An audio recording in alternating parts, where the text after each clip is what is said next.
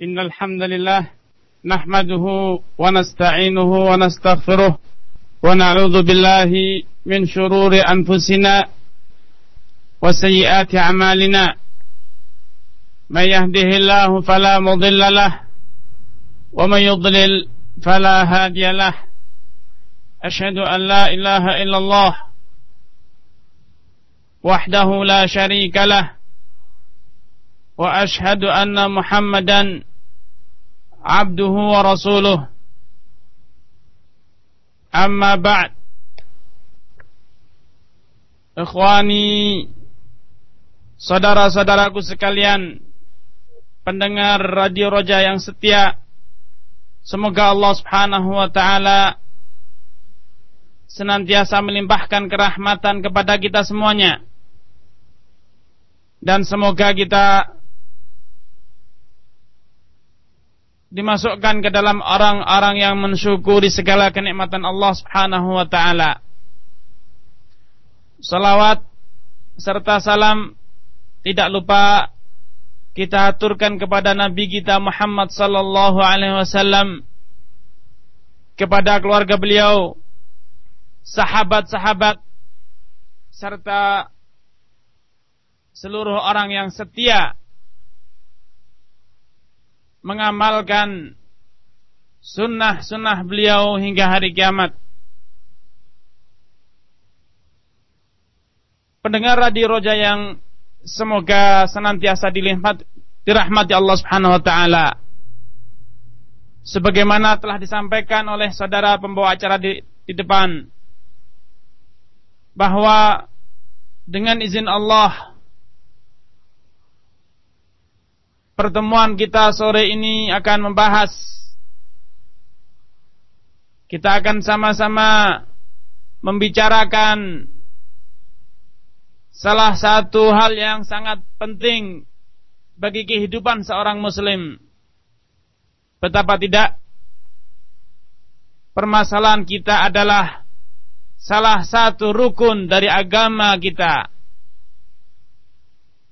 Mungkinkah agama kita akan tegak? Mungkinkah keislaman kita akan utuh tanpa syariat zakat? Mustahil. Oleh karena itu,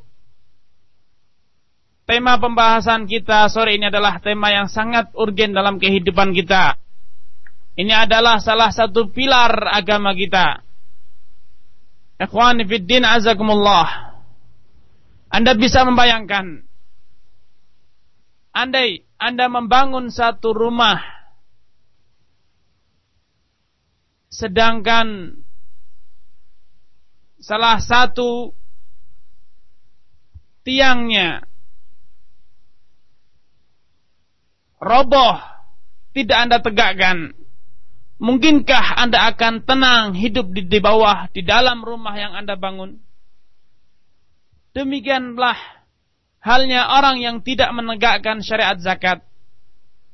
Mustahil ia akan dapat tenang dalam agamanya, dalam naungan agama Allah Subhanahu wa ta'ala.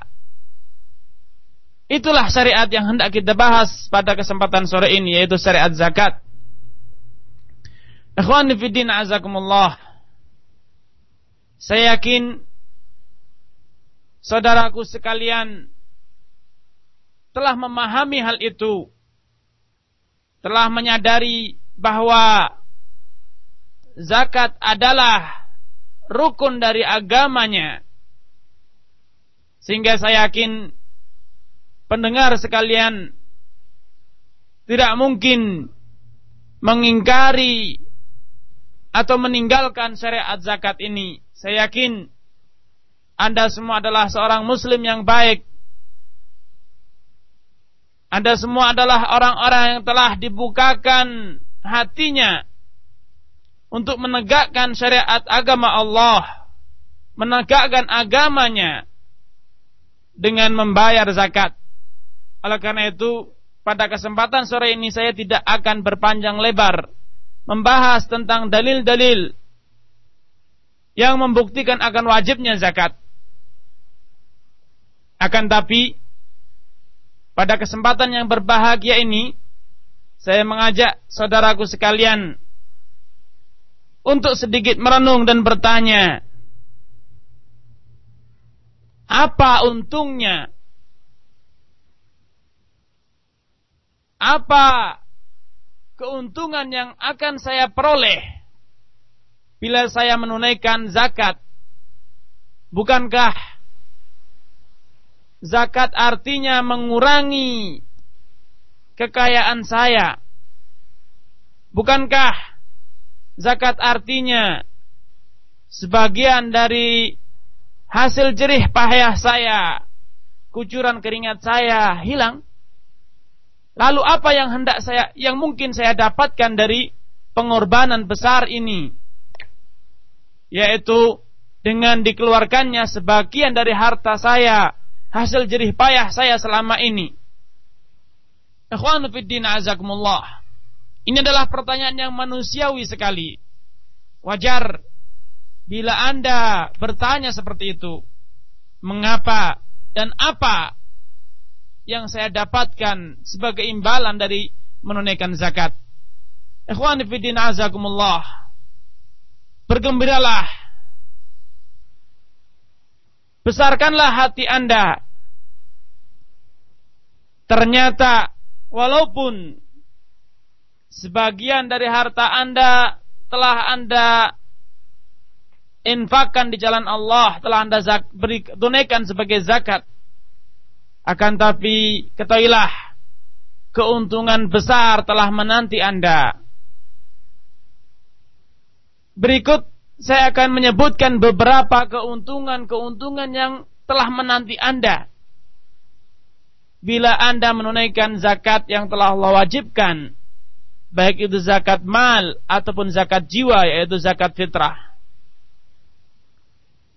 Keuntungan pertama yang akan Anda dapat bila Anda menunaikan zakat adalah jiwa Anda akan menjadi jiwa yang suci. Jiwa Anda akan terbersihkan, tersucikan dari noda-noda kemaksiatan kepada Allah. Saudaraku, pendengar radio Roja yang setia, coba Anda sedikit menoleh ke belakang, mengorek lembaran-lembaran hari Anda. Betapa banyak noda-noda dosa yang bertebaran. Betapa banyak kemaksiatan-kemaksiatan yang menodai lembaran hidup Anda. Tidakkah Anda ingin agar lembaran amal Anda, hari-hari Anda kembali bersih, bagaikan pakaian Anda yang sebelumnya ternoda oleh keringat, debu dan yang lainnya, kemudian Anda celupkan, Anda basuh dan kemudian kembali putih bersih? Tidakkah Anda ingin lembaran amalan Anda kembali cemerlang, berkilau bersinar, karena tidak setetes noda pun melekat padanya? Inilah keuntungan pertama yang akan Anda peroleh bila Anda menunaikan zakat. Ikhwani fiddin azakumullah, Allah subhanahu wa ta'ala telah menegaskan dalam surat At-Taubah 103, khudh min amwalihim sadaqatan tutahhiruhum wa tuzakkihim biha. Wahai Muhammad, wahai Rasulku, pungutlah dari mereka, pungutlah dari harta-harta mereka sedekah, yaitu sedekah atau zakat, di mana sedekah tersebut akan berfungsi sebagai tutahhiruhum, sebagai pensuci, pembersih bagi diri mereka, pembersih jiwa mereka, tutahhiruhum wa tuzakkihim biha, dan dengan sedekah yang kau pungut itu Engkau menjadikan mereka suci, bersih dari noda-noda kemaksiatan, bersih dari noda-noda sifat-sifat yang buruk, sifat kikir, sifat pelit, dan sifat-sifat buruk lainnya. Inilah keuntungan pertama yang telah menanti Anda. Dalam ayat lain Allah menyatakan alladzi yu'ti malahu yatazakka. Mereka yang akan masuk ke dalam surga adalah orang-orang yang rela menginfakkan sebagian hartanya dalam rangka yatazakka, dalam rangka menggapai kesucian jiwa.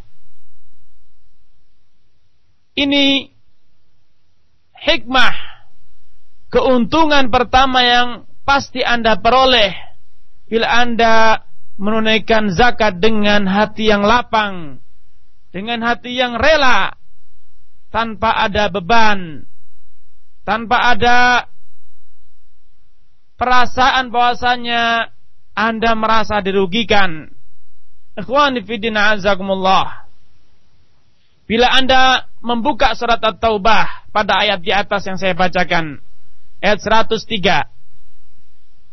Kemudian Anda membaca lagi ayat sebelumnya, yaitu ayat 102. Ini saya akan Anda dapatkan bagaimana Allah Subhanahu wa taala menceritakan tentang orang-orang mukminin yang pada lembaran-lembaran amalnya didapatkan banyak perbuatan dosa. Allah menyatakan, wa akharuna tarafu bidhunubihim khalatu amalan salihah wa akhara sayyi'a. Dan sebagian dari kaum mukminin, kaum muslimin menyadari akan dosa-dosa mereka. Mereka sadar sepenuhnya bahwasanya mereka dalam kehidupan di dunia ini khalatu, mencampur adukkan antara amalan saleh dan amalan yang sayyi'ah, amalan yang buruk. Bagaimana selanjutnya? Pada ayat 103 Allah Subhanahu wa taala menyebutkan tentang syariat zakat ini. Khudh min amwalihim, pungutlah dari harta mereka sedekah, yang dengan sedekah ini engkau membersihkan dan mensucikan jiwa mereka. Ini keuntungan pertama, ikhwani fiddin azakumullah. Dan ini adalah keuntungan yang sangat besar. Betapa tidak dosa-dosa yang sedemikian banyak yang telah menodai lembaran hidup Anda akan bersih dengan sendirinya, dengan sekedar Anda membayar zakat, menunaikan zakat yang itu hanya kecil bila dibanding dengan seluruh harta yang Anda miliki. Ikhwani fiddin azakumullah. Keuntungan kedua yang telah menanti Anda bila Anda menunaikan ibadah zakat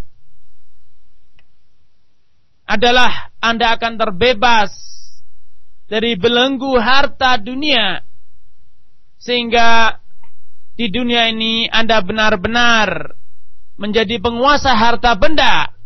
Harta kekayaan Anda akan menjadi penopang terwujudnya kebahagiaan dalam hidup Anda. Ikhwani fiddin azakumullah. Coba Anda meluangkan waktu sejenak saja untuk sedikit bertanya kepada diri sendiri. Wahai jiwaku, mengapa engkau senantiasa mendorongku untuk bekerja dan bekerja, untuk menabung dan terus menabung? Apa yang engkau harapkan dari itu semua? Coba Anda merenung sesaat, menjawab pertanyaan tersebut. Niscaya Anda akan temukan jawabannya, bahwa saya bekerja, saya banting tulang, saya menabung untuk membangun kehidupan yang bahagia, kehidupan yang benar-benar enak. Makan enak, tidur nyenyak, dan apapun yang ingin saya nikmati, saya dapat wujudkan. Bukankah demikian, saudaraku? Akan tapi coba ingat dan coba perhatikan kenyataan yang ada dalam kehidupan Anda. Apakah Anda benar-benar mendapatkan pelayanan dari harta yang Anda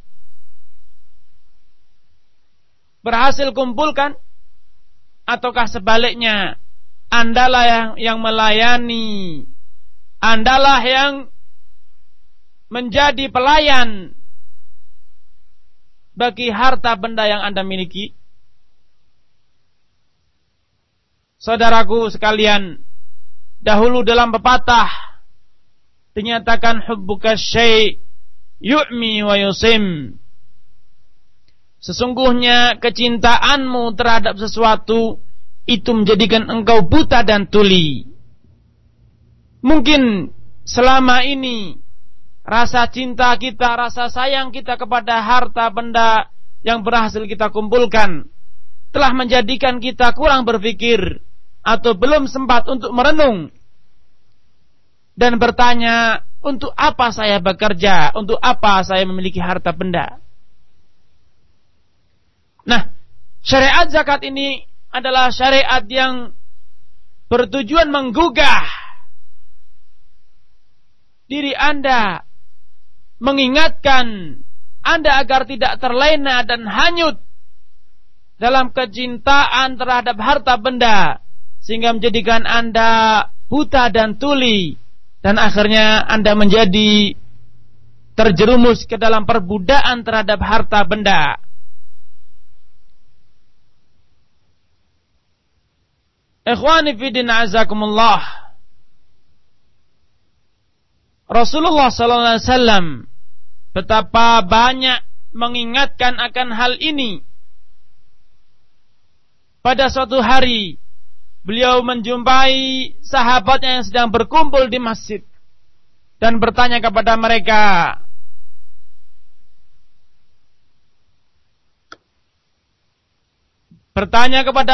ayyukum maluhu ahabbu ilaihi min mali ghairihi. Wahai sahabat-sahabatku, siapakah di antara kalian yang harta bendanya lebih ia sayangi dibanding harta benda orang lain? Spontan para sahabat berkata, kulluna dzalika ar-rajul ya Rasulullah. Semua kita adalah orang yang demikian itu adanya, yaitu mencintai harta bendanya dibanding harta benda orang lain. Akan tapi apa jawaban Rasulullah? Tidak demikian wahai sahabatku. Yang terjadi adalah kebalikannya. Kalian lebih mencintai harta orang lain dibanding harta sendiri. Kemudian Rasulullah SAW menjelaskan bagaimana kronologinya. Kok bisa Anda mencintai harta orang lain lebih dibanding kecintaan Anda kepada harta Anda sendiri? Beliau menjelaskan,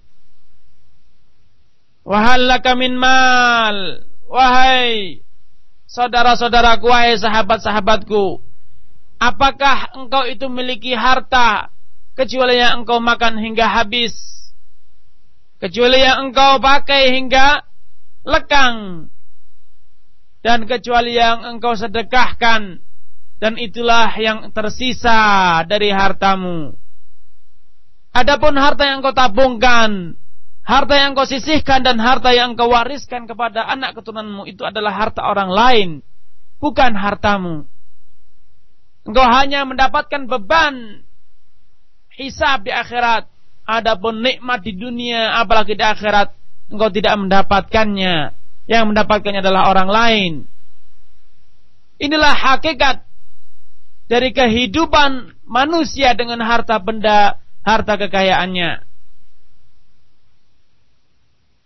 Harta yang selama ini dia kumpulkan, dia kerahkan segala daya dan upayanya untuk mengais harta benda tersebut. Ternyata yang benar-benar akan dapat ia rasakan hanyalah sedikit, yaitu yang telah ia sirnakan di dunia dengan dimakan, atau dikenakan, dipakai, atau yang ia sedekahkan, dan yang dia sedekahkan itulah yang benar-benar akan ia rasakan kelak di hari kiamat. Ikhwani fi din azakumullah. Itulah keuntungan kedua yang telah menanti Anda bila Anda menunaikan zakat. Kemudian keuntungan yang ketiga, ikhwani fi din, dalam mengarungi kehidupan di dunia ini, dalam upaya Anda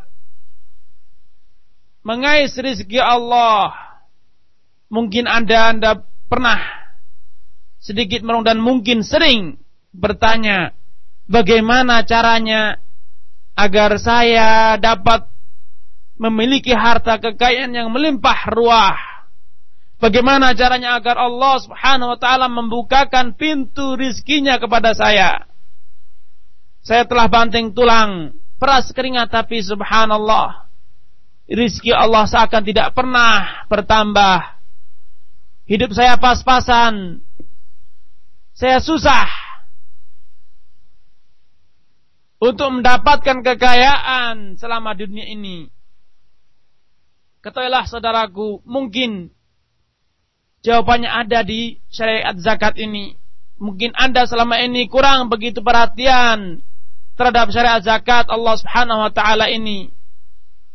Ketahuilah saudaraku bahwasanya Allah Subhanahu wa taala telah menjanjikan bahwa bila Anda dengan hati yang terbuka, hati yang lapang, dengan penuh kerelaan menunaikan zakat, bersedekah di jalan Allah,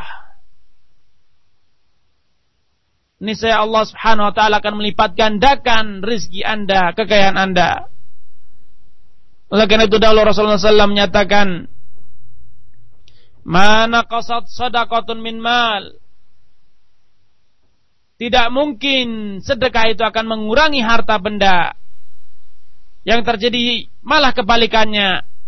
Zakat akan menjadi sebab dilipat gandakannya kekayaan, rizki Allah kepada Anda. Dalam ayat 276 surat Al-Baqarah, Allah Subhanahu wa taala menyatakan, "Yamhaqullahu riba wa yurbis sadaqat." Sesungguhnya Allah Subhanahu wa taala akan memusnahkan riba, dan kebalikannya Allah Subhanahu wa taala akan menyuburkan, melipat gandakan sedekah. Ikhwani fid din azakumullah. Itulah janji Rasulullah sallallahu alaihi wasallam dan janji Allah Subhanahu wa taala dalam Al-Qur'anul Karim.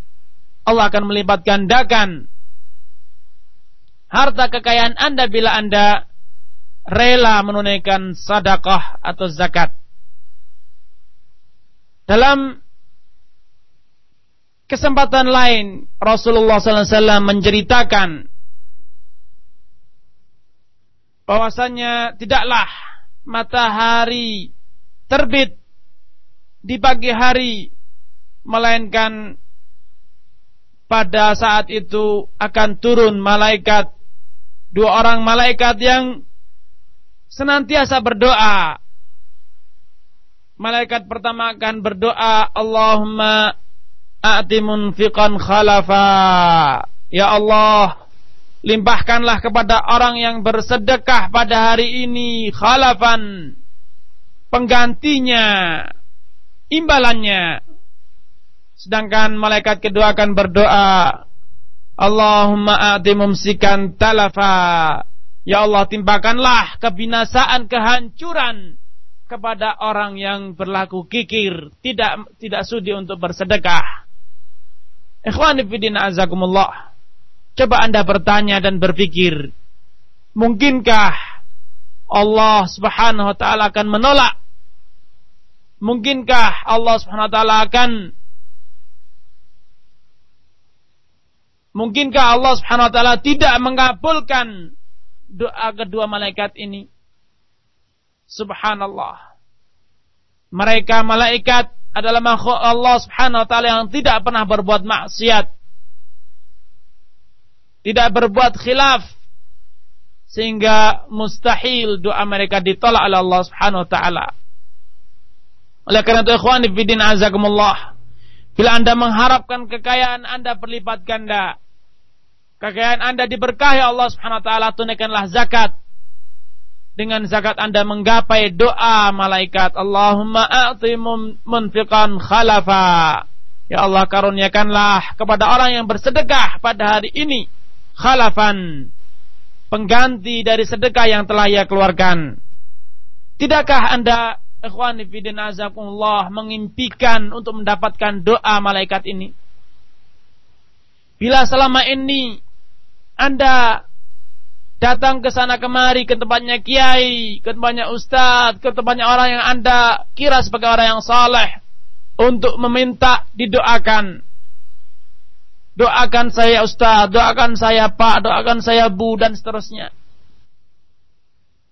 Maka inilah kesempatan Anda mendapatkan doa dari malaikat. Tidak perlu Anda meminta, tidak perlu Anda mengharap, tidak perlu Anda berkirim surat atau yang lain. Sekedar Anda bersedekah, sekedar Anda menunaikan zakat, maka ketahuilah malaikat akan berdoa dengan khusyuknya. Malaikat akan berdoa dengan sepenuh hati, dengan setulus hatinya, agar Allah Subhanahu wa taala melimpahkan rizki yang lapang kepada Anda. Tidakkah Anda mengharapkan doa malaikat ini? Akankah Anda merasa tidak butuh, dan bahkan Anda merasa berani untuk memilih doa malaikat yang kedua, Allahumma a'ti mumsikan talafa. Ya Allah, timpakanlah kepada orang yang enggan bersedekah talafa, kebinasaan. Tentu saya yakin Anda tidak mungkin melakukan hal tersebut. Ini adalah keuntungan ketiga yang telah menanti Anda, ikhwani fiddin azakumullah. Sebelum saya menyebutkan keuntungan keempat, mungkin Anda bertanya, maaf Pak Ustadz, tadi Pak Ustadz menyatakan mana qasad sadaqatun min mal, bahwasanya sedekah itu tidak akan mengurangi harta benda. Padahal kenyataannya harta saya tadinya 100 juta, karena dikeluarkan zakatnya saya mengeluarkan 2,5 juta. Artinya uang saya sekarang berkurang menjadi 97,5 juta. Bukankah ini berkurang harta saya? Lalu bagaimana penjelasannya? Bagaimana wujudnya kok harta tidak berkurang dengan sedekah? Apakah hadis tersebut sahih, wahai Ustaz? Saudaraku, ketahuilah, hadis yang saya bacakan adalah hadis yang sahih, diriwayatkan oleh Imam Muslim. Mana qasad sadaqatun min mal.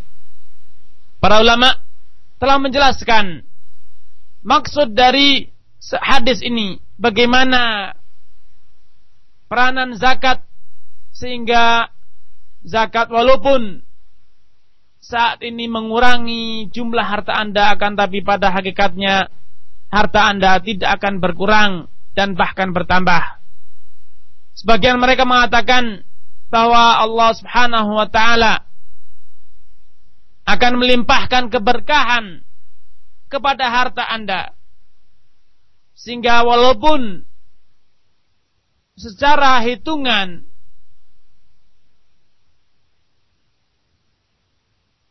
secara kuantitas harta Anda berkurang, akan tapi secara kegunaan harta Anda berlipat ganda.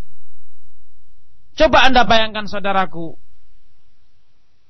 bila dengan harta yang berkurang tadi menjadi sedikit, akan tetapi harta tersebut benar-benar dapat Anda manfaatkan untuk memenuhi kebutuhan Anda. Tidaklah ada kebutuhan kecuali dapat Anda penuhi. Maka itulah artinya Anda orang yang kaya. Setiap kali Anda membutuhkan sesuatu, Allah Subhanahu wa taala berikan Anda kekuasaan untuk memenuhi harta kebutuhan tersebut. sehingga seluruh kebutuhan Anda di dunia ini benar-benar terpenuhi dan tercukupi. Akan tapi coba Anda bayangkan kembali, walaupun harta benda Anda melimpah ruah banyak, akan tapi apalah gunanya bila harta tersebut tidak berkah, sehingga betapa banyak kebutuhan Anda tidak terpenuhi. Bahkan mungkin untuk kebutuhan makan sehari-hari saja mungkin Anda tidak mampu, tidak kuasa untuk menikmatinya.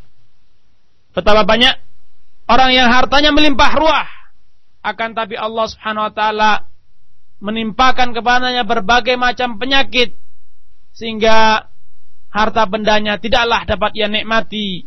Bahkan harta bendanya menjadi sirna, habis untuk membiayai pengobatan dirinya.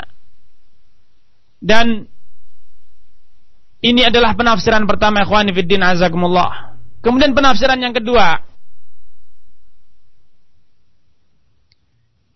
walaupun secara hitungan harta Anda berkurang, akan tapi ketahuilah bahwasannya itu hanya berkurang di mata orang, berkurang di hitungan orang lain, akan tapi pada hitungan Allah, pada hitungan Anda sebagai orang yang beriman akan kehidupan di hari kiamat, maka harta tersebut tidak berkurang. Bahkan harta tersebut yang telah Anda sedekahkan adalah harta yang pasti utuh, dijamin utuh, tidak mungkin hilang.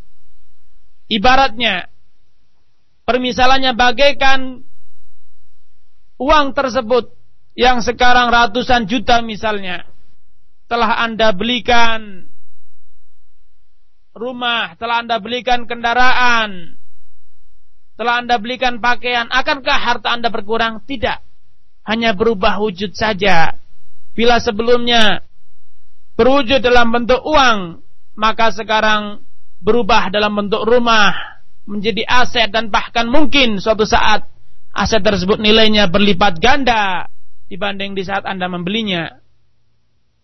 Demikian pula halnya dengan zakat. Walaupun sekarang harta tersebut tidak lagi berupa uang yang tersimpan di tabungan Anda, di rekening Anda, akan tapi harta tersebut telah Anda tabungkan di sisi Allah, sehingga harta kekayaan tersebut betul-betul akan Anda dapatkan, Anda nikmati kelak di hari kiamat. Demikianlah penjelasannya, ikhwani fillah azakumullah. Belum lagi dengan sedekah Anda, artinya Anda telah menjaga harta kekayaan Anda dari kebinasaan. Dahulu diriwayatkan dalam sebagian ucapan para ulama, mereka menyatakan, ma talifa malun fi bahrin wala barrin illa biman'iz zakah faharrizu amwalakum biz zakah. Tidaklah ada harta benda yang binasa, rusak atau hancur, baik di laut ataupun di daratan, melainkan akibat dari pemiliknya tidak menunaikan zakat. Maka hendaknya engkau, wahai orang yang beriman, harrizu amwalakum, jagalah harta benda Anda bizakah, rawatlah harta benda Anda dengan zakat. Niscaya Allah Subhanahu wa taala akan menjaga harta Anda tidak binasa baik di laut maupun di daratan. Dalam riwayat lain, Rasulullah sallallahu alaihi wasallam dalam sebuah hadis menyatakan, "Walam yamna'u zakata amwalihim illa muni'ul qatra minas sama walau lal bahaim lam yumtaru." Andai suatu masyarakat yamna'u zakata amwalihim, enggan untuk menunaikan zakat harta kekayaan mereka, niscaya Allah Subhanahu wa taala akan menghalangi mereka dari menikmati air yang turun dari langit. Andailah bukan karena bahaim, binatang ternak, lam yumtaru, niscaya mereka tidak akan diturunkan hujan kepada mereka. Ikhwani fiddin azakumullah, coba Anda menengok kepada kenyataan yang kita alami di negeri kita. Bila musim kemarau tiba, kekeringan mengancam. Dan bila musim penghujan telah datang, banjir bandang senantiasa menjadi kabar berita yang tidak pernah henti-hentinya di negeri kita. Terus banjir senantiasa merusak harta benda umat Islam di negeri kita. Dan bila di musim kemarau, kekeringan senantiasa menghancurkan harta kekayaan mereka. Mengapa demikian? Mengapa di musim kemarau mereka tidak mendapatkan hujan, dan bila di musim penghujan pun mereka tidak mendapatkan manfaat dari air hujan yang turun? Itulah jawabannya, ikhwani fiddin azakumullah.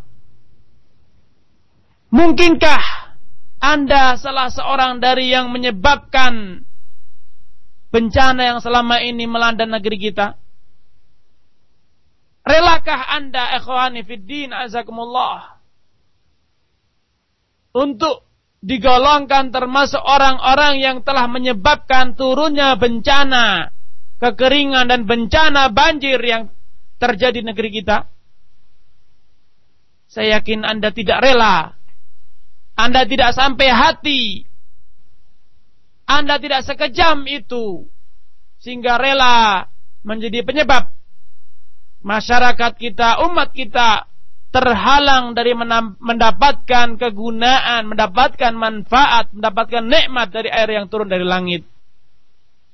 Ikhwani fiddin azakumullah. Ini adalah manfaat ketiga, yang keuntungan ketiga yang telah menanti Anda bila Anda menunaikan zakat. Ikhwani fiddin azakumullah. Keuntungan keempat yang menanti Anda,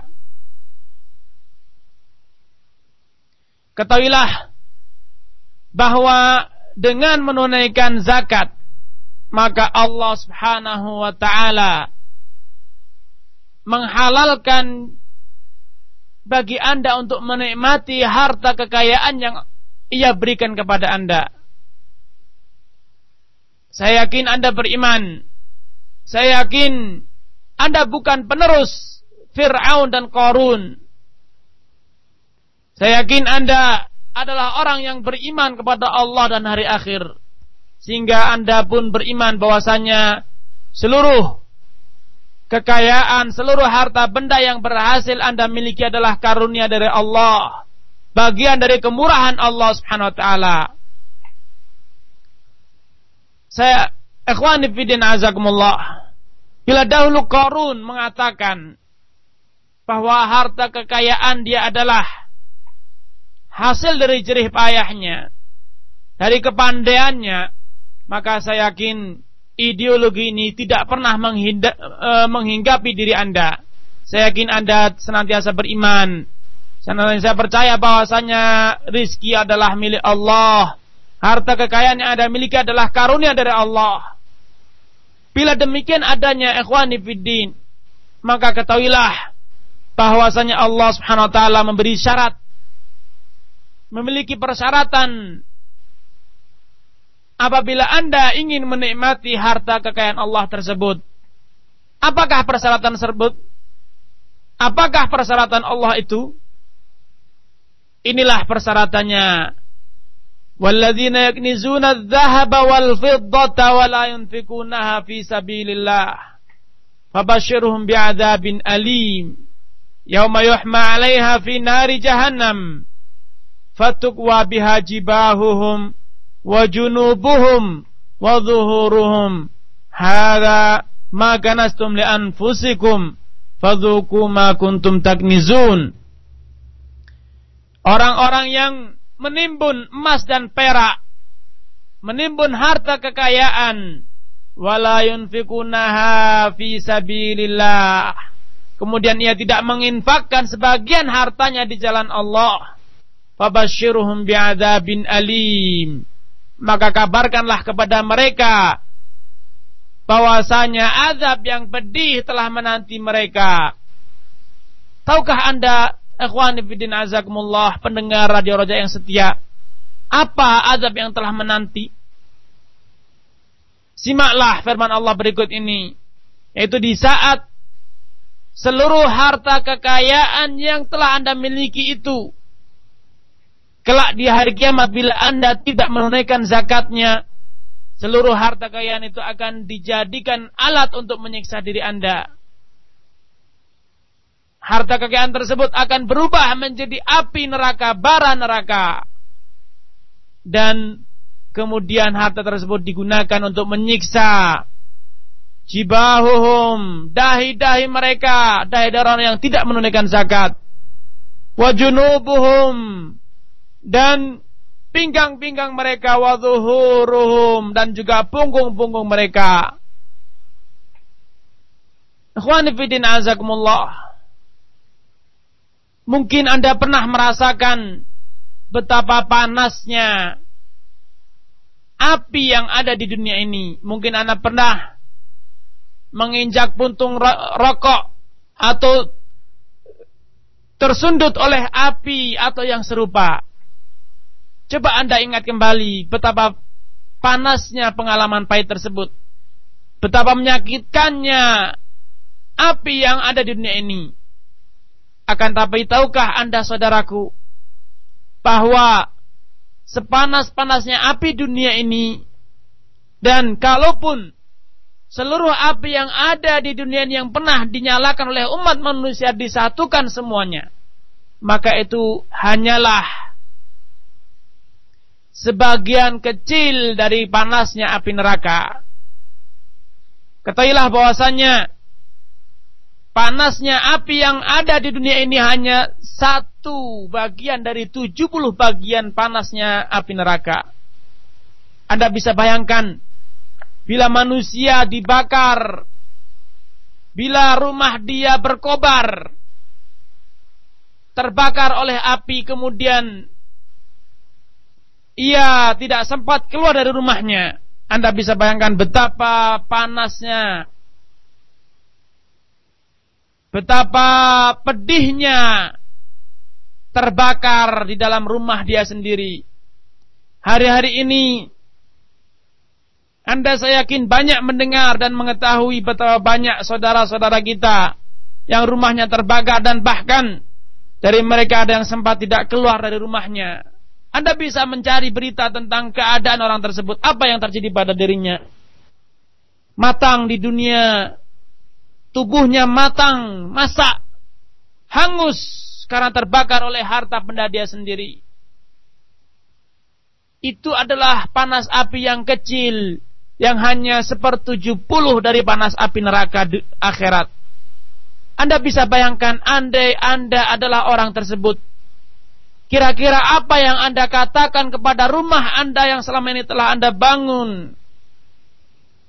Kekayaan yang selama ini Anda simpan di dalam rumah, ternyata subhanallah, na'udzubillah, hasil jerih payah Anda ini ternyata menjadi bara dan membakar tubuh Anda. Apakah Anda mengimpikan untuk menjadi orang tersebut, ikhwani fiddin azakumullah? Saya yakin Anda tidak mengimpikan untuk mengalami pengalaman pahit seperti itu di dunia, apalagi di akhirat yang panasnya 70 kali lipat dibanding panas api di dunia. Bukan sekedar itu, kalau di dunia paling Anda meninggal segera mati, meregang nyawa, akan tapi di akhirat tidak.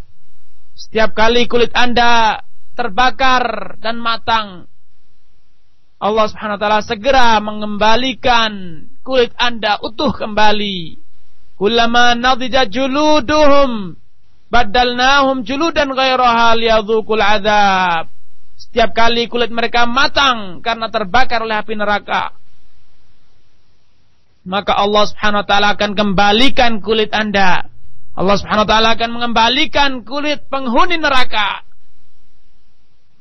sehingga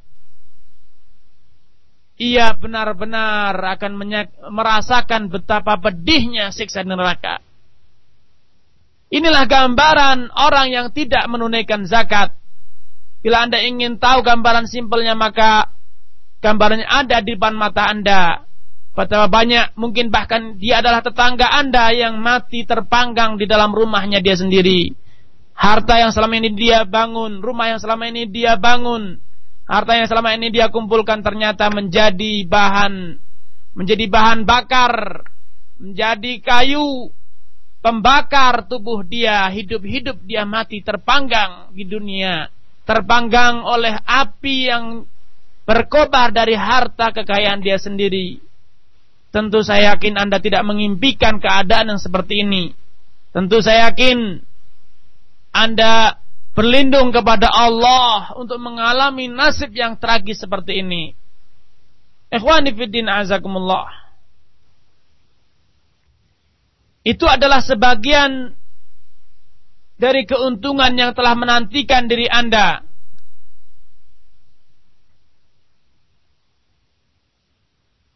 Itu adalah sebagian dari keuntungan yang pasti Anda peroleh bila Anda menunaikan zakat, bila Anda menunaikan zakat harta kekayaan Anda. Ikhwani fiddin azakumullah. Sebagai penutup perjumpaan kita sore ini, ada beberapa hal yang berkaitan dengan syariat zakat yang seyogyanya Anda ketahui, sehingga benar-benar zakat yang Anda keluarkan benar-benar diterima Allah Subhanahu wa taala dan sah secara hukum syariatnya. Ikhwani fiddin azakumullah. Mungkin selama ini adalah poin pertama. Mungkin selama ini ada dari kita yang berkata bahwasanya saya telah menghutangkan budi, telah berjasa kepada orang-orang fakir miskin. Apa jasa itu? Jasa itu adalah zakat yang saya bagikan setiap tahun. Oleh karena itu, sudah sepantasnya lah bila orang-orang miskin mengucapkan terima kasih, mengucapkan atau membalas budi saya yang saya berikan kepada mereka setiap tahun. Ikhwani fiddin azakumullah. Ini adalah ucapan yang tidak tepat. Betapa tidak bila Anda kembali merenungkan keuntungan-keuntungan yang telah saya sebutkan di atas dan juga lainnya. Niscaya Anda akan mengatakan bahwasanya sebenarnya yang telah menghutangkan budi adalah orang-orang miskin yang telah menerima, yang telah sudi menerima zakat dari saya. Andailah mereka tidak sudi menerima zakat dari saya, niscaya saya akan kehilangan begitu besar keuntungan. Niscaya saya akan mendapatkan begitu besar kerugian, baik kerugian di dunia ataupun kerugian di akhirat. Dengan demikian, sebenarnya yang memberikan uluran tangan, sebenarnya pada hakikatnya yang menghutangkan budi adalah kaum fakir dan miskin kepada orang-orang kaya. Kalaulah orang-orang miskin tidak rela, tidak sudi menerima zakat dari Anda, niscaya harta Anda, kekayaan Anda yang selama ini Anda kumpulkan akan menjadi bahan bakar untuk menyiksa diri Anda kelak di hari kiamat. Sebagaimana harta kekayaan Anda tersebut akan menjadi sumber petaka di dunia dengan turunnya azab dari Allah Subhanahu wa taala. Oleh karena itu, ikhwani fiddin azakumullah, jangan pernah berpikir untuk mengatakan bahwasanya saya pernah mengutangkan budi kepada kaum fakir miskin dengan membayar zakat. Tidak. Justru Anda harus mengucapkan terima kasih kepada orang-orang fakir miskin yang telah rela menerima zakat dari Anda. Oleh karena itu, Rasulullah SAW menyatakan, tasaddaqu, wahai umatku, bersegeralah, bergegaslah menunaikan zakat. Fa innahu ya'ti alaikum zamanun, karena tidak lama lagi akan ada suatu masa di mana salah seorang dari kalian membawa sedekahnya, membawa zakatnya keliling-keliling di kampung dia, di negeri dia, akan tapi dia tidak mendapatkan seorang pun yang sudi untuk menerima zakat dia. Tidak ada satu orang pun yang mau menerima sedekah dia.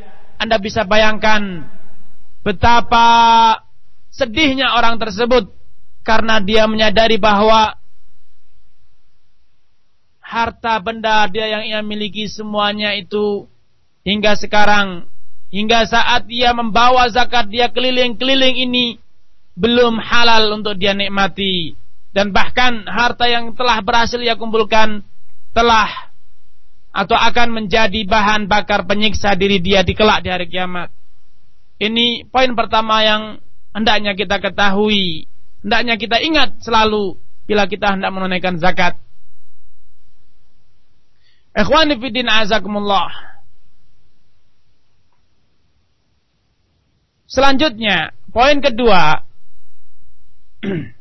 yang hendaknya Anda ketahui sebelum Anda menunaikan zakat, maka ketahuilah tentang nisab zakat harta kekayaan Anda.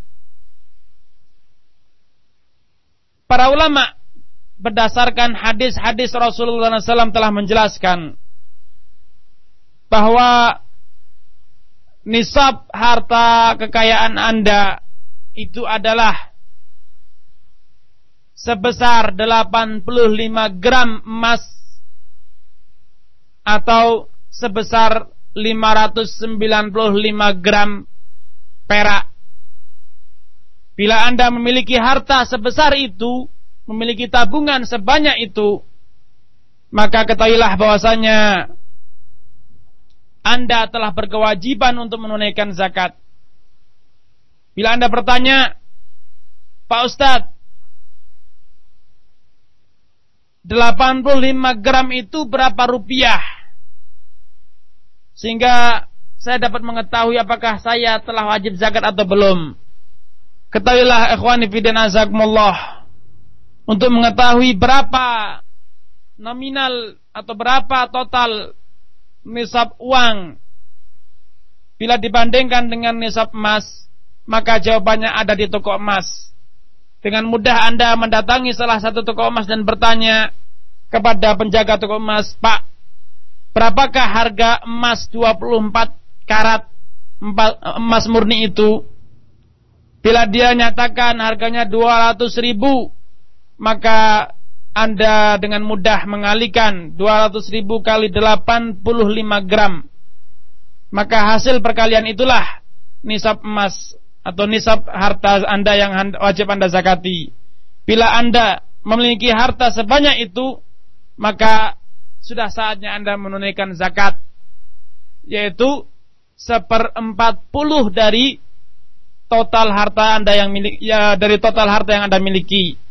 Dengan demikian, bila harta Anda adalah 100 juta, maka 1/40-nya adalah 2,5 juta.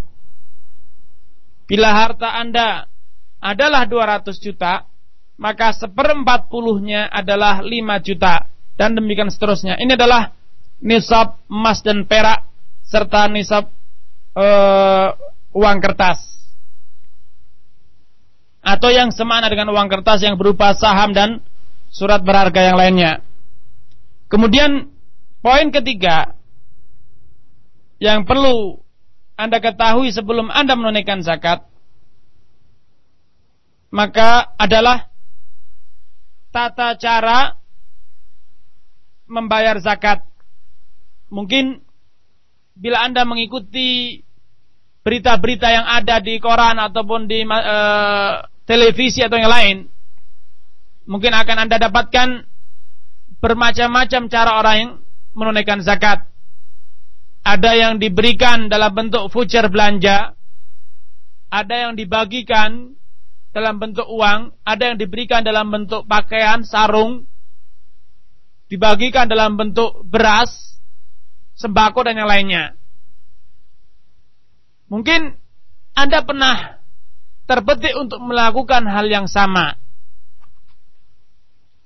Sebelum Anda melakukannya, maka ketahuilah bahwasanya metode-metode yang disebutkan di atas dengan mewujudkan zakat dalam bentuk voucher belanja atau dalam bentuk pakaian atau dalam bentuk sembako adalah metode yang kurang tepat.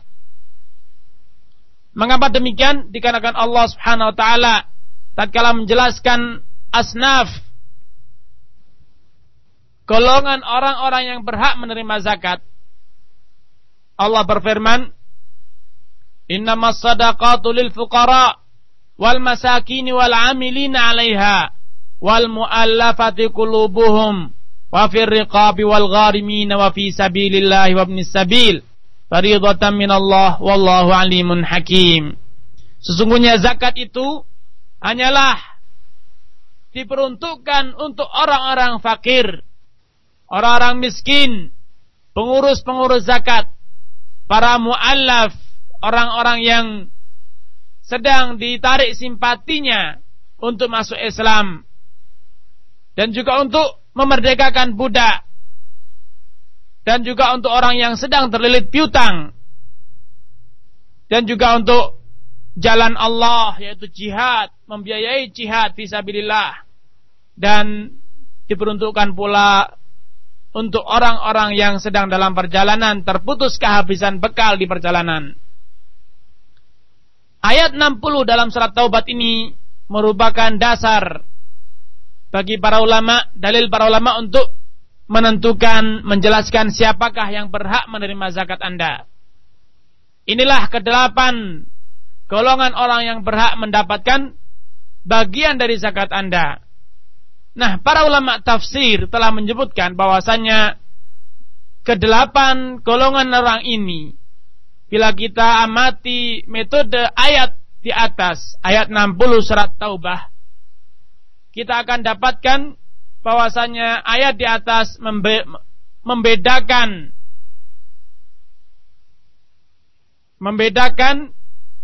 kedelapan asnaf tersebut dalam metode penerimaan zakatnya. Para ulama menyebutkan bahwasanya kedelapan asnaf itu secara umum dapat digolongkan ke dalam dua golongan. Golongan pertama adalah golongan orang-orang yang dinyatakan oleh Allah Subhanahu wa taala sebagai pemilik. Karena tatkala Allah menyebutkan mereka, Allah menggunakan dengan lam, huruf lam yang berfungsi untuk menunjukkan milik, yang bermakna milik. Golongan tersebut, golongan yang dinyatakan sebagai pemilik zakat adalah fuqara, orang-orang fakir. Kemudian yang kedua adalah orang miskin. Yang ketiga adalah orang-orang yang menjadi amil zakat. Dan yang keempat adalah orang-orang yang sedang dibujuk rayu hatinya, ditarik simpati hatinya agar ia masuk Islam.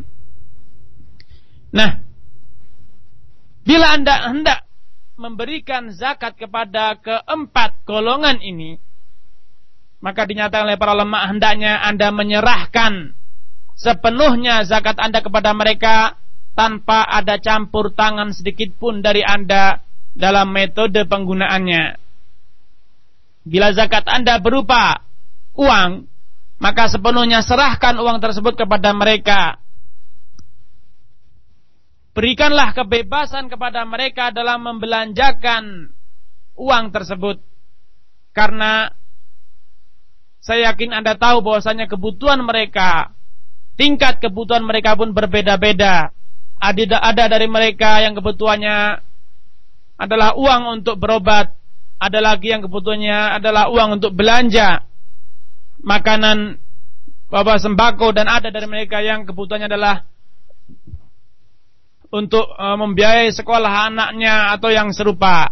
Dengan demikian, tentu sikap yang kurang bijak bila kita wujudkan zakat kita dalam bentuk voucher belanja semuanya, atau dalam bentuk sarung, pakaian Id, atau dalam bentuk yang lainnya. Oleh karena itu para ulama mengatakan, ketika kita hendak memberikan zakat kepada empat golongan orang ini, fakir, miskin, amil zakat, dan orang yang hendak ditarik simpatinya masuk Islam, hendaknya kita berikan apa adanya dalam bentuk zakat kita. Kalau zakat kita uang, kita berikan apa adanya dalam bentuk uang, dan sepenuhnya kita serahkan kepada dia bagaimana dan dengan apa dia membelanjakan uang tersebut.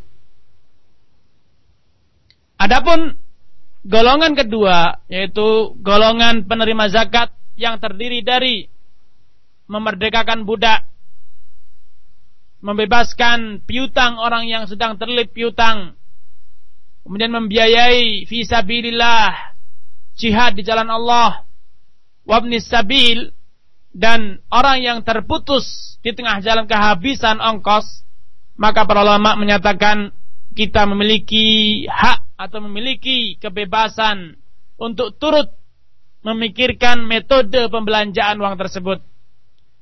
Dengan demikian, bila yang hendak kita beri zakat adalah orang yang terlilit hutang, dinyatakan oleh para ulama kita dibolehkan untuk langsung membayarkan piutang orang tersebut walaupun tanpa sepengetahuan orang yang berhak menerimanya. Demikian juga orang yang terputus di perjalanan, tidak mampu beli tiket untuk sampai ke rumahnya, ke kampung halamannya, maka kita boleh mewujudkan zakat kita dalam bentuk tiket. Kita belikan tiket pesawat atau tiket tiket bus atau kereta agar dia bisa tiba kembali di kampung halamannya.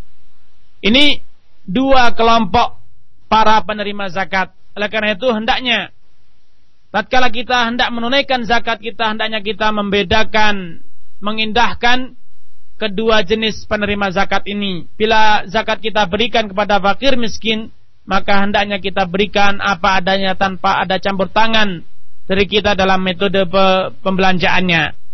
Ini poin keempat yang seyogianya kita perhatikan sebelum kita menunaikan zakat. Dan poin terakhir yang hendak saya sampaikan pada kesempatan ini, ikhwani fiddin azakumullah, ketahuilah bahwasanya waktu menunaikan zakat itu tidak ada batasannya. Maksudnya masing-masing dari kita menyesuaikan dengan perhitungan haul kita sendiri-sendiri. Bila pertama kali kita memiliki harta satu nisab adalah pada bulan Rajab tahun 1428, maka waktu mengeluarkan zakat kita adalah pada bulan Rajab tahun 1429. Dan bagi yang pertama kali memiliki uang satu nisab adalah pada bulan Muharram, maka waktu menunaikan zakatnya adalah pada bulan Muharram tahun selanjutnya. Dengan demikian dapat dipahami bahwa sikap sebagian umat Islam, sikap saudara-saudara kita yang menunda pembayaran zakat hingga datang bulan Ramadan atau datang hari Idul Fitr, itu adalah sikap yang tidak benar. Oleh karena itu, saya mengingatkan diri saya dan saudara-saudara sekalian agar kita perhatian terhadap harta benda kita. Kita ingat kapan kita pertama kali memiliki uang satu nisab, maka pada tanggal yang sama, hari yang sama di tahun selanjutnya kita menunaikan zakat, baik itu bertepatan dengan Ramadan ataupun tidak. Karena pemahaman bahwasanya Ramadan adalah bulan zakat itulah pemahaman yang tidak ada dasarnya. Ini yang bisa saya sampaikan. Semoga Allah Subhanahu wa taala memberkahi pertemuan kita, dan semoga Allah Subhanahu wa taala menjadikan kita termasuk orang-orang yang dengan lapang dada, lapang hati menunaikan zakat harta kekayaan kita, sehingga benar-benar kita dapat menikmati harta kekayaan kita baik di dunia ataupun di akhirat. Wallahu a'lam bishawab. Mohon maaf bila ada kekurangan. Wassalamualaikum warahmatullahi wabarakatuh. Waalaikumsalam warahmatullahi wabarakatuh. Terima kasih Ustaz, jazakallah khairan atas materi yang sangat bermanfaat dari penjelasan mengenai zakat dan poin-poin penting yang berkaitan dengan hal ini. Semoga bermanfaat dan difahami oleh Anda semua para pendengar Radio Roja. Kemudian ikhwatal Islam, seperti biasa untuk Anda, kami berikan kesempatan bagi Anda yang akan bertanya di nomor telepon 0218236543. Kami angkat untuk yang pertama dari penelpon terlebih dahulu di 0218236543. Assalamualaikum. Assalamualaikum. Ya, waalaikumsalam. Silakan, dengan siapa, dari mana? Dari Abu Zakaria dari Kalimalang. Nah, silakan, Akhi. Yang pertama, Ustaz, untuk nisab harta zakat mal itu ada dua dalilnya kan, satu nisab emas dan satu perak. Nah, kita ambil yang mana? Soalnya perbedaannya terlalu besar. Yang mana yang rojih, emas atau perak nisabnya? Nah. Ya. Yang kedua, selain zakat, bulan puasa kan kita ada fidyah untuk istri ketika dia menyusui atau hamil, Ustaz. Nah, itu fidyah boleh dirupakan untuk uang atau harus makanan? Jadi cukup, kita minta terima kasih. uang untuk kita bayarkan ke badan zakat, kemudian dirupakan untuk sebagai makanan gitu, Ustaz. Iya. Itu aja. Nah, terima kasih. Nah. Terima kasih, Ustaz. Waalaikumsalam warahmatullahi wabarakatuh. Silakan. Azakumullah. Batasan nisab itu adalah batasan minimal harta yang wajib dizakati. Dan perlu diketahui, batasan minimal nisab itu adalah berlaku bagi orang-orang yang hartanya sedikit. Untuk mengetahui apakah ia telah berkewajiban zakat atau belum. Adapun orang yang hartanya melimpah ruah, ratusan juta, miliaran bahkan atau triliunan, maka tidak penting lagi bagi dia untuk mengetahui batasan nisab, baik nisab zakat, nisab emas ataupun nisab perak, karena jelas dia telah wajib, pasti berkewajiban untuk menunaikan zakat karena hartanya miliaran rupiah ataupun triliunan. Dia dapat langsung mengalihkan total harta kekayaan dia dengan 2,5%, atau dia dapat langsung membagi harta kekayaan dia menjadi 40 bagian dan satu bagiannya itulah zakat yang wajib dia keluarkan.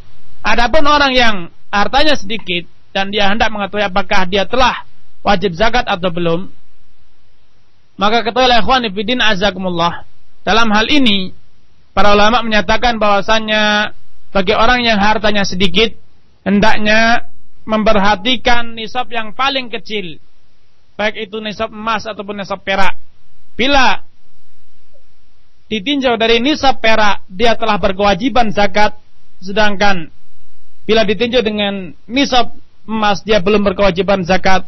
Maka dalam keadaan seperti ini, ia diwajibkan untuk menggunakan perhitungan atau batasan nisab perak. Atau sebaliknya, bila ditinjau dari nisab emas, dia belum telah berkewajiban, sedangkan bila ditinjau dari nisab perak, ia belum berkewajiban, maka dalam keadaan seperti ini ia diwajibkan untuk menggunakan nisab yang paling kecil, yaitu nisab emas. Wallahu a'lam bishawab. Pertanyaan kedua berkaitan dengan fidyah bagi orang yang tidak mampu puasa, maka sebagaimana dijelaskan oleh dalam ayat Al-Quran Al-Karim dan juga sabda Rasulullah SAW dalam beberapa hadis, para ulama menyimpulkan bahwasanya fidyah harus diwujudkan dalam bentuk makanan. Jadi Anda dapat memberikan dalam bentuk makanan siap saji, makanan sudah siap makan, ataupun dalam bentuk bahan mentah, diberikan dalam bentuk beras satu nisfus sa', yaitu sekitar 1,5 kilo beras. Wallahu a'lam bishawab. Silakan selanjutnya. Baik, selanjutnya kami angkat dari pertanyaan penelpon kembali, ada Ibu Nani di Depok, kami persilakan. Ya, assalamualaikum. Waalaikumsalam warahmatullahi wabarakatuh. Ya, ini Ustaz mau nanyakan ini, seseorang pernah menanyakan kepada saya, dia itu mampu ya Ustaz ya, pemasukan besar tapi tiap bulan pengeluaran juga besar sehingga hampir tidak pernah berzakat. Kalaupun ada uang terkumpul, ada aja yang mau dibeli, misalnya beli rumah atau ganti mobil. Nah, sebenarnya sejauh mana seorang muslim boleh memenuhi kebutuhannya, hal tersebut tanpa dia sengaja gitu, bukan untuk menghindari zakat, tapi apakah benar cara dia memenuhi kebutuhan dia tersebut dalam Islam, bagaimana itu aja. Assalamualaikum warahmatullahi wabarakatuh. Silakan. Ikhwani fiddin azakumullah.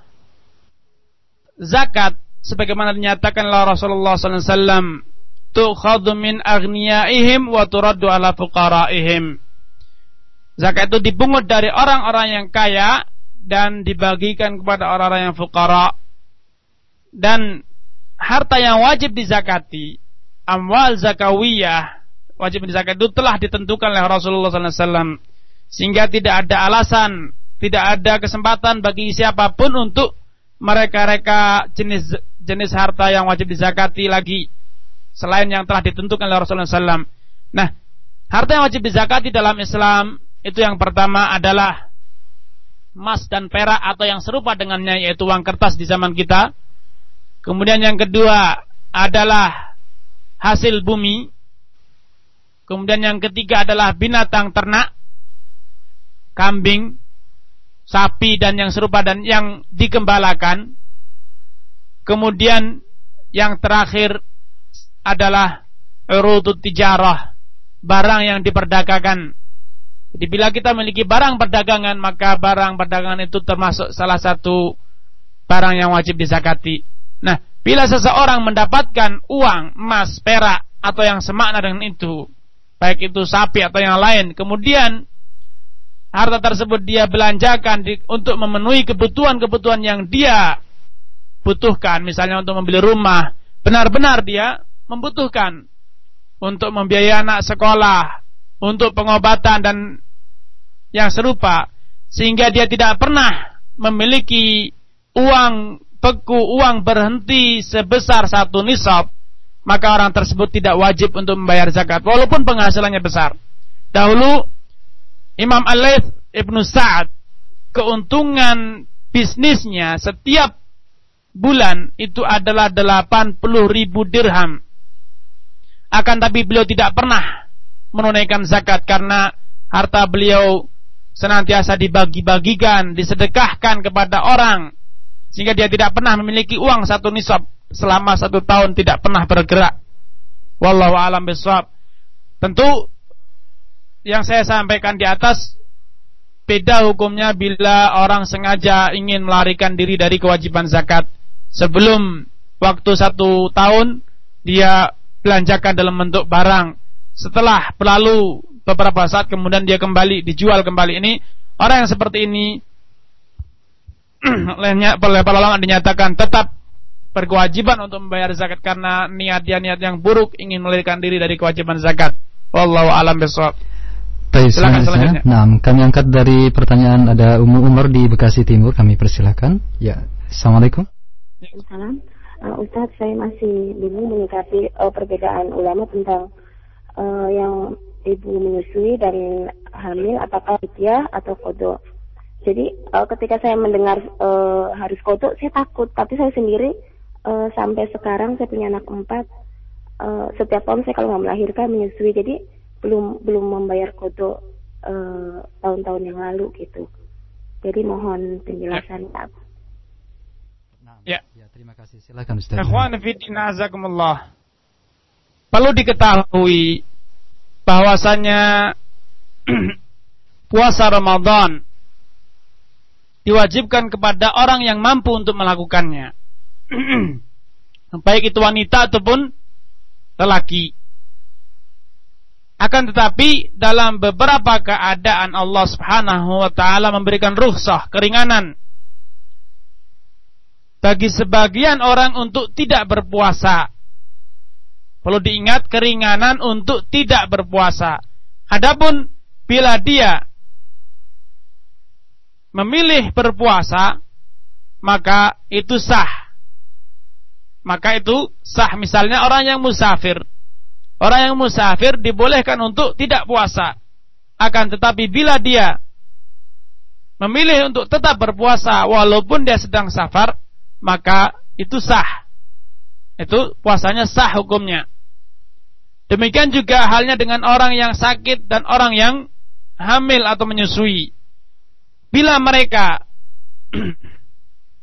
mampu untuk berpuasa walaupun sedang hamil, walaupun sedang menyusui, maka kalau mereka berpuasa maka puasanya sah. Bahkan banyak dari para ulama yang mengatakan tidak dibenarkan bagi wanita hamil atau wanita yang menyusui bila dia mampu berpuasa, tidak ada yang perlu dikhawatirkan untuk tidak puasa. Artinya, selama tidak ada alasan yang mendesak, walaupun dia hamil, walaupun dia menyusui, maka dia tetap wajib berpuasa. Akan tapi bila dia memiliki keadaan tertentu sehingga dia tidak mampu puasa, baik itu karena anaknya atau karena dirinya, maka dibolehkan bagi orang tersebut untuk tidak puasa. Dan sebagai penggantinya, para ulama berbeda pendapat. Jumhur ahli ilm menyatakan bahwasanya orang yang hamil dan orang yang menyusui tetap wajib mengqadha berdasarkan keumuman ayat dalam surat Al-Baqarah. Fa'iddatu min ayyamin ukhar, yaitu dia berkewajiban untuk mengganti pada hari-hari yang lain. Ini pendapat pertama. Bila dia tidak mampu berpuasa, maka dia tetap wajib mengqadha pada hari lain yang dia mampu untuk melakukan puasa. Ini kalau dia khawatir terhadap dirinya, karena dia sakit, atau karena dia khawatir kalau dia puasa dia akan lemas sehingga tidak bisa menjalankan ibadah yang lainnya. Ini bagi ibu hamil ataupun menyusui. Akan tapi kalau dia khawatir akan keselamatan janinnya atau anaknya yang sedang menyusui, maka para ulama jumhur ahli mengatakan orang tersebut wajib menjalankan dua hal. Yang pertama mengqadha, dan yang kedua membayar fidyah. Qadha dilakukan oleh ibu yang bersangkutan, dan fidyah dibayarkan oleh wali dari anak tersebut, yaitu ayah dari anak tersebut. Ini pendapat yang kedua. Pendapat yang kedua yaitu pendapat sebagian ulama mengatakan bahwasanya ibu hamil dan menyusui bila tidak mampu berpuasa, baik alasan karena dirinya atau karena mengkhawatirkan putranya, maka dia hanya berkewajiban untuk membayar fidyah saja, tidak berkewajiban untuk mengqadha. Hal ini berdasarkan dengan fatwa dari Abdullah bin Abbas radhiyallahu taala anhu. Akan tapi dalam hal ini yang menurut saya lebih kuat adalah pendapat jumhur ahli ilmu. Pendapat pertama yang memberikan perincian bila ia tidak berpuasa karena khawatir terhadap keselamatan dirinya, maka dia wajib mengqadha saja. Sedangkan bila mengkhawatirkan akan keselamatan putranya, maka dia wajib mengqadha. Sedangkan wali dari anak tersebut, yaitu ayah dari anak tersebut, berkewajiban untuk membayar fidyah, memberi makan satu orang miskin untuk setiap harinya. Wallahu a'lam bishawab. Selanjutnya kami angkat dari pertanyaan pesan singkat dan juga dari penanya melalui radio streaming, pendengar radio streaming. Ada dari Ahmad Fazar Komarudin. Ustadz barakallahu fikum, bagaimanakah dasar hukum tentang zakat profesi? Apakah ada dasar hukumnya mengingat banyak orang yang masih bertanya-tanya? Dan bagaimanakah cara praktis untuk menghitung zakat bagi para pekerja atau karyawan yang menerima gaji bulanan? Demikian. Akhwani fiddin azakumullah. Zakat profesi adalah zakat yang direkayasa oleh sebagian orang zaman sekarang. Kalau kita kaji sejarah, maka profesi itu bukanlah hal yang baru. Di zaman dahulu Nabi SAW telah memiliki gubernur, perwakilan di Mekah, perwakilan di Yaman, di Bahrain dan yang lainnya. Akan tapi tidak pernah diriwayatkan Nabi memerintahkan mereka untuk membayar zakat profesi. Padahal gaji itu sudah ada sejak zaman Nabi Muhammad SAW. Bila zaman dahulu dinamakan dengan al-ata, yang diberikan setiap bulan. Begitu juga Abu Bakar menjadi seorang khalifah, mendapatkan gaji dari Baitul Mal, tapi tidak pernah diriwayatkan dia dipungut zakat setiap bulannya. Kemudian kalau kita tinjau dari alasan orang-orang yang mewajibkan zakat profesi, maka itu adalah alasan yang tidak mendasar. Betapa tidak mereka mengkiaskan profesi dengan bercocok tanam. Mereka mengatakan bila petani yang hasilnya sedikit saja setiap kali panen dipungut zakat, maka para orang-orang yang memiliki profesi dan menerima gaji setiap bulan lebih layak untuk dipungut zakat, karena gaji mereka lebih besar, penghasilan mereka lebih besar dibanding penghasilan para petani. Ini adalah kias yang sangat naif sekali, kias yang sangat lemah sekali, lucu sekali. Betapa tidak, dalam kaidah ilmu usul fikih, kalau kita mengiaskan suatu hal, maka hukumnya, hukum asal dan hukum hasil kiasnya harus sama. Dalam zakat hasil tanam yang wajib dizakati atau kadar zakatnya adalah 10 usyur 10%, usyur 1/10 atau 1/20. Usyur atau nisful usyur 1/10 atau 1/20. Sedangkan dalam zakat profesi tidak ada satu orang pun, baik itu Syekh Yusuf Qardawi ataupun yang lain, yang menfatwakan bahwanya zakat profesi adalah 10% atau 5%. Semuanya memfatwakan 2,5%. Tentu ini adalah kias yang tidak dapat diterima secara ilmu usul fikih. Oleh karena itu, dalam hal ini yang benar, tidak ada yang namanya zakat profesi. Bila dari gaji Anda terkumpul uang 1 nisab, maka tahun selanjutnya Anda wajib menzakati uang yang telah terkumpul 1 nisab tersebut. Wallahu a'lam bishawab. Nah, berikutnya kami angkat dari pertanyaan pesan singkat kembali. Ada Bapak Suharjo di Jakarta mengenai permasalahan zakat perdagangan, Ustaz. Ada sebagian pendapat yang menyatakan bahwa tidak ada zakat perdagangan karena tidak bisa mengkiaskan nisab dari barang-barang dagangan tersebut, Ustaz. Manakah yang rajih dari permasalahan dagang ini, zakat perdagangan ini? Jazakallahu khairan. Ya. Ikhwani fi din azakumullah. Bila Anda adalah seorang pedagang, maka saya bertanya, apakah Bapak tatkala membeli barang dagangan itu ingin memiliki barang tersebut atau ingin mendapatkan keuntungan, ingin mendapatkan modal Bapak kembali plus ditambah dengan keuntungannya? Saya yakin jawabannya kedua. Tidak ada pedagang yang ingin menyimpan barang dagangannya dan tidak ingin dijual. Saya yakin setiap pedagang mengharapkan agar semua barang dagangnya laku dan kembali berwujud menjadi uang modal dia dan bertambah dengan keuntungannya. Bila demikian adanya, maka tidak ada alasan untuk tidak mewajibkan zakat, karena sebenarnya perdagangan yang dilakukan oleh seorang muslim itu adalah hanya sekedar sarana atau wasilah untuk menginvestasikan emasnya atau peraknya atau uang kertasnya, uang kertas dia yang ia miliki. Dengan demikian, di mata setiap pedagang, barang dagangan itu adalah bernilai uang dan bukan bernilai barang.